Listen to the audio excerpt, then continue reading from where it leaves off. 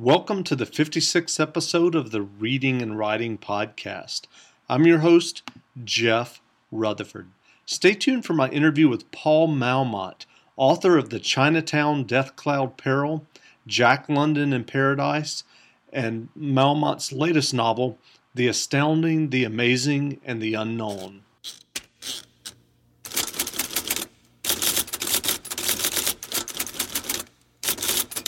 Welcome back to the Reading and Writing Podcast. My guest today is Paul Malmont. Paul is the author of the Chinatown Death Cloud Peril and Jack London in Paradise. Paul's new novel is The Astounding, the Amazing, and the Unknown. Paul, welcome to the podcast. Thanks a lot. Happy to be here. Sure. Well, if someone listening hasn't heard about your new novel, The Astounding, the Amazing, and the Unknown yet, can you describe a little bit about what the novel is about?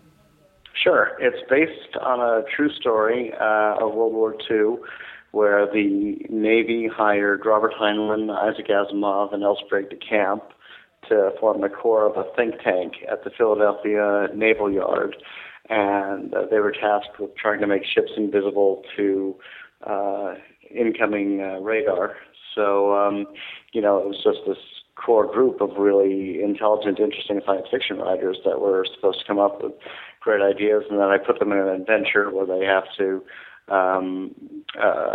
race the Nazis to discover the secret to a Tesla weapon left over from the early 1900s that may have the capability to destroy a fleet of ships at sea. So it's a World War II adventure featuring some of your favorite Golden Age science fiction writers, but it's also a tribute to the Golden Age of science fiction.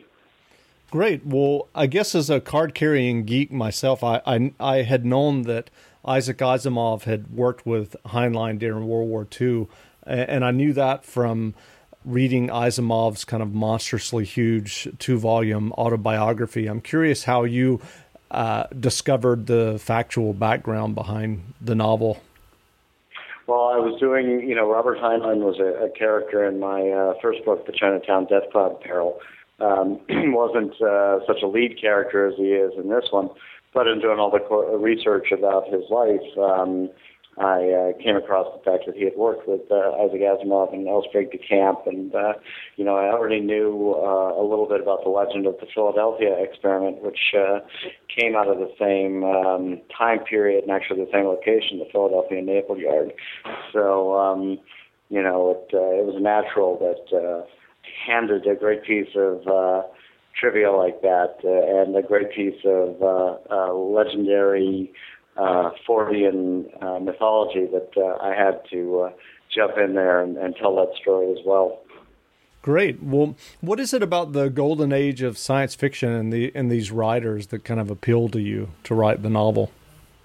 Well, I think a lot of what strikes me about the golden age is, a lot of these guys were doing it for, it's the birth of a genre. So a lot of the guys were discovering the limits of the storytelling form, and but they were also really good. I mean, that's the great thing about the golden age of science fiction, as opposed to the earlier golden era of pulps, the adventure pulps in the 30s. Is the difference is the writing is really good. So you're getting guys like Ray Bradbury and Robert Heinlein and Isaac Asimov. You're getting these guys who are really good storytellers, and not just in a pulp sense, like they knew how to get the action adventure, but the themes are really big. And Judith Merril is another one, and Frederick Pohl. So you have these really good writers and creating this new form of literature. So it was very exciting. I think it was a very exciting time for them. They fed off each other.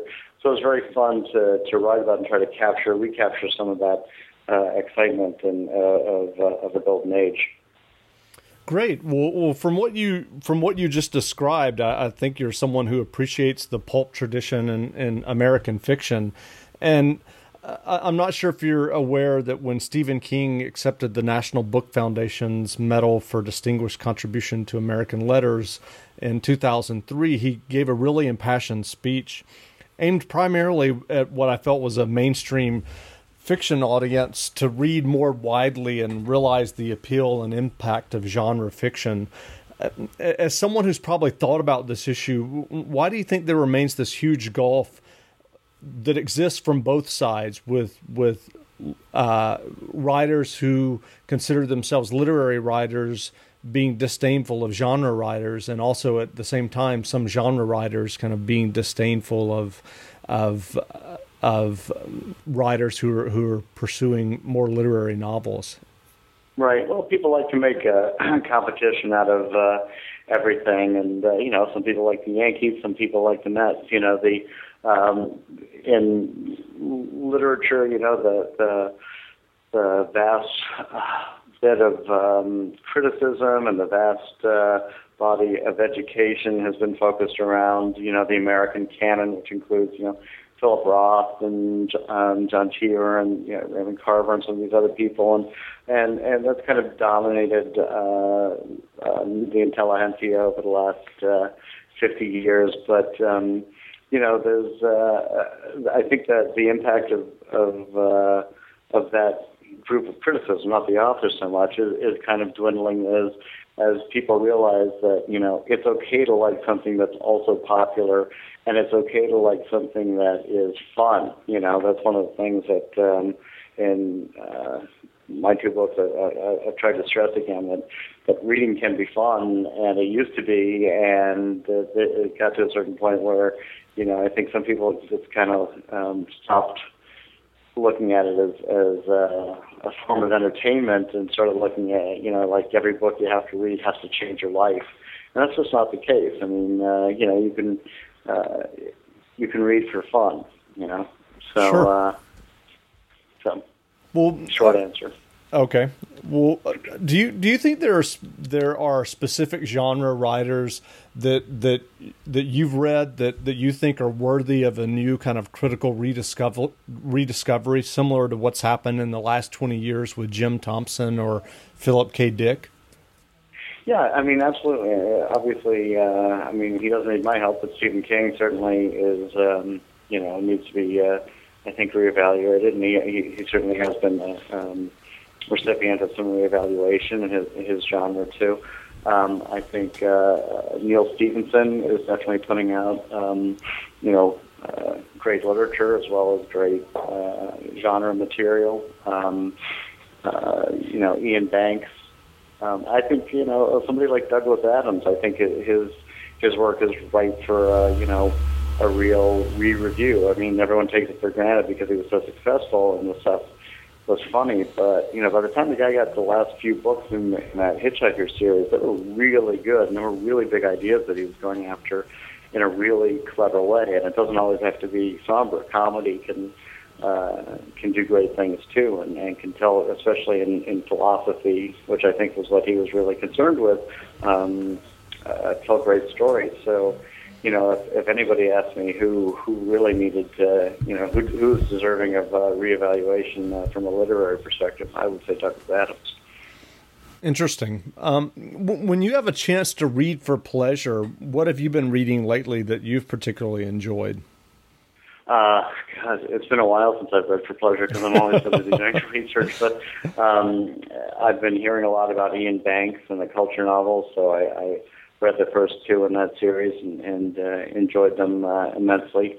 But those are literally the last two books that I've read in the last year that haven't really been about something that I'm researching. So. Right.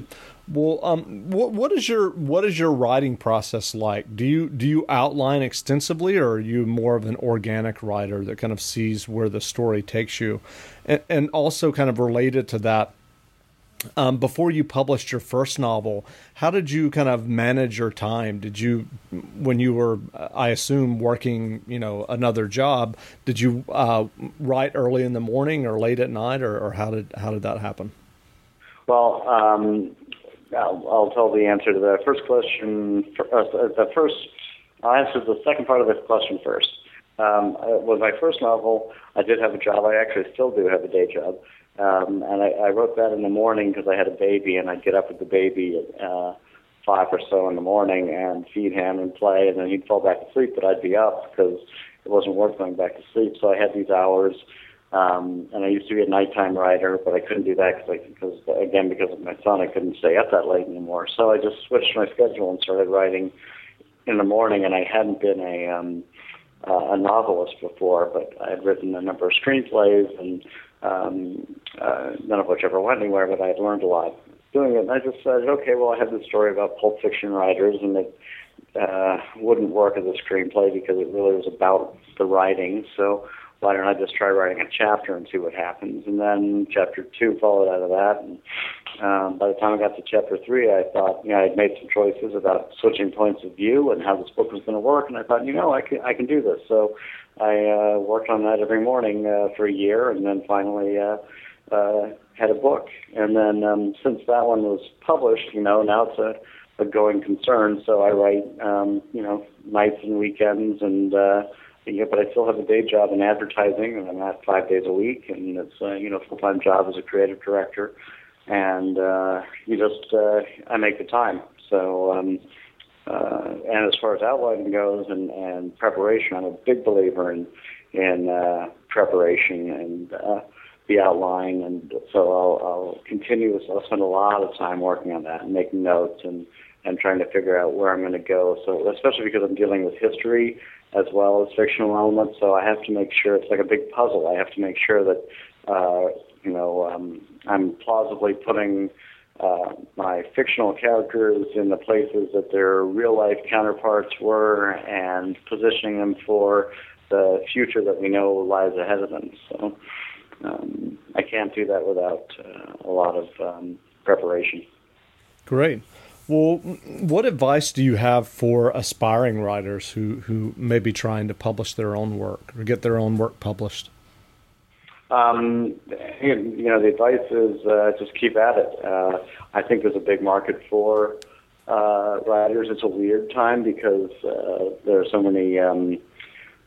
The publishing industry is in such transition right now from an 18th century business model where they cut down trees and transported paper pulp to plants and processed chemicals and put out a fibrous product that they then delivered to a brick and mortar store, to something that doesn't quite need to be so archaic and industrially handled.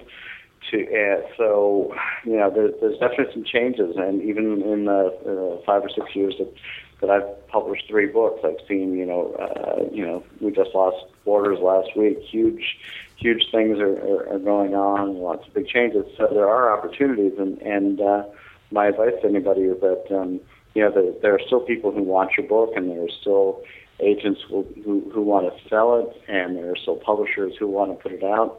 And in some ways, publishing is still the most democratic way to get your voice out there and share your vision. It's easier than say film or television or some of the more collaborative art forms.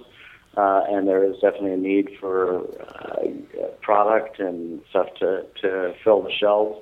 But the shelf space is more limited now, so I would also recommend looking at some of the other distribution models, like ebooks and things like that, where some other authors are turning. I mean, I think that's going to be a big part of all of our future. The question is where in there is the curatorial, editorial aspect going to fit, so that you still know that you're getting something of value and quality as a consumer. But for writers, I would definitely be open to everything. I think it's a good time. It's just a challenging time. Sure. Well, what are you working on next? Are you ready to talk about or hint about it? I'm still trying to get people to read The Astounding, the Amazing, and the Unknown, and I'll be working on that for the foreseeable future. And there might be a sequel to this one, a planned sequel to follow some of the characters a little bit further into their lives and futures, but that's more up to the audience at this point than it is to me. So we'll see about that. Well, great. Well, where can readers find you online? They can find me at paulmalmont.com or thatamazingbook.com. They can also find me at Twitter at Paul Malmont, or P Malmont, I'm sorry, at P Malmont. and on Facebook. Great. Well, again, we've been speaking with Paul Melmott. His new novel, The Astounding, the Amazing, and the Unknown, is available in bookstores now and available as an ebook. So, Paul, thanks for doing the podcast. Thanks so much.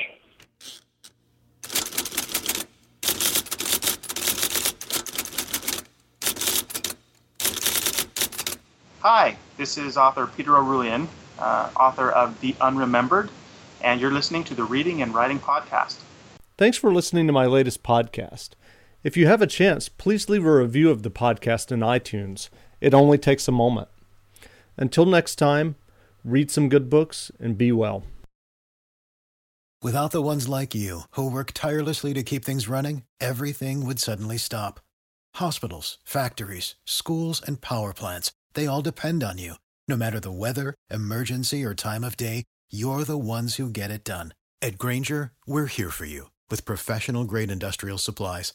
Count on real-time product availability and fast delivery. Call, click Grainger.com, or just stop by. Grainger, for the ones who get it done. When you need mealtime inspiration, it's worth shopping Kroger, where you'll find over 30,000 mouth-watering choices that excite your inner foodie. And no matter what tasty choice you make, you'll enjoy our everyday low prices, plus extra ways to save, like digital coupons worth over $600 each week. You can also save up to $1 off per gallon at the pump with fuel points. More savings and more inspiring flavors make shopping Kroger worth it every time. Kroger, fresh for everyone. Fuel restrictions apply.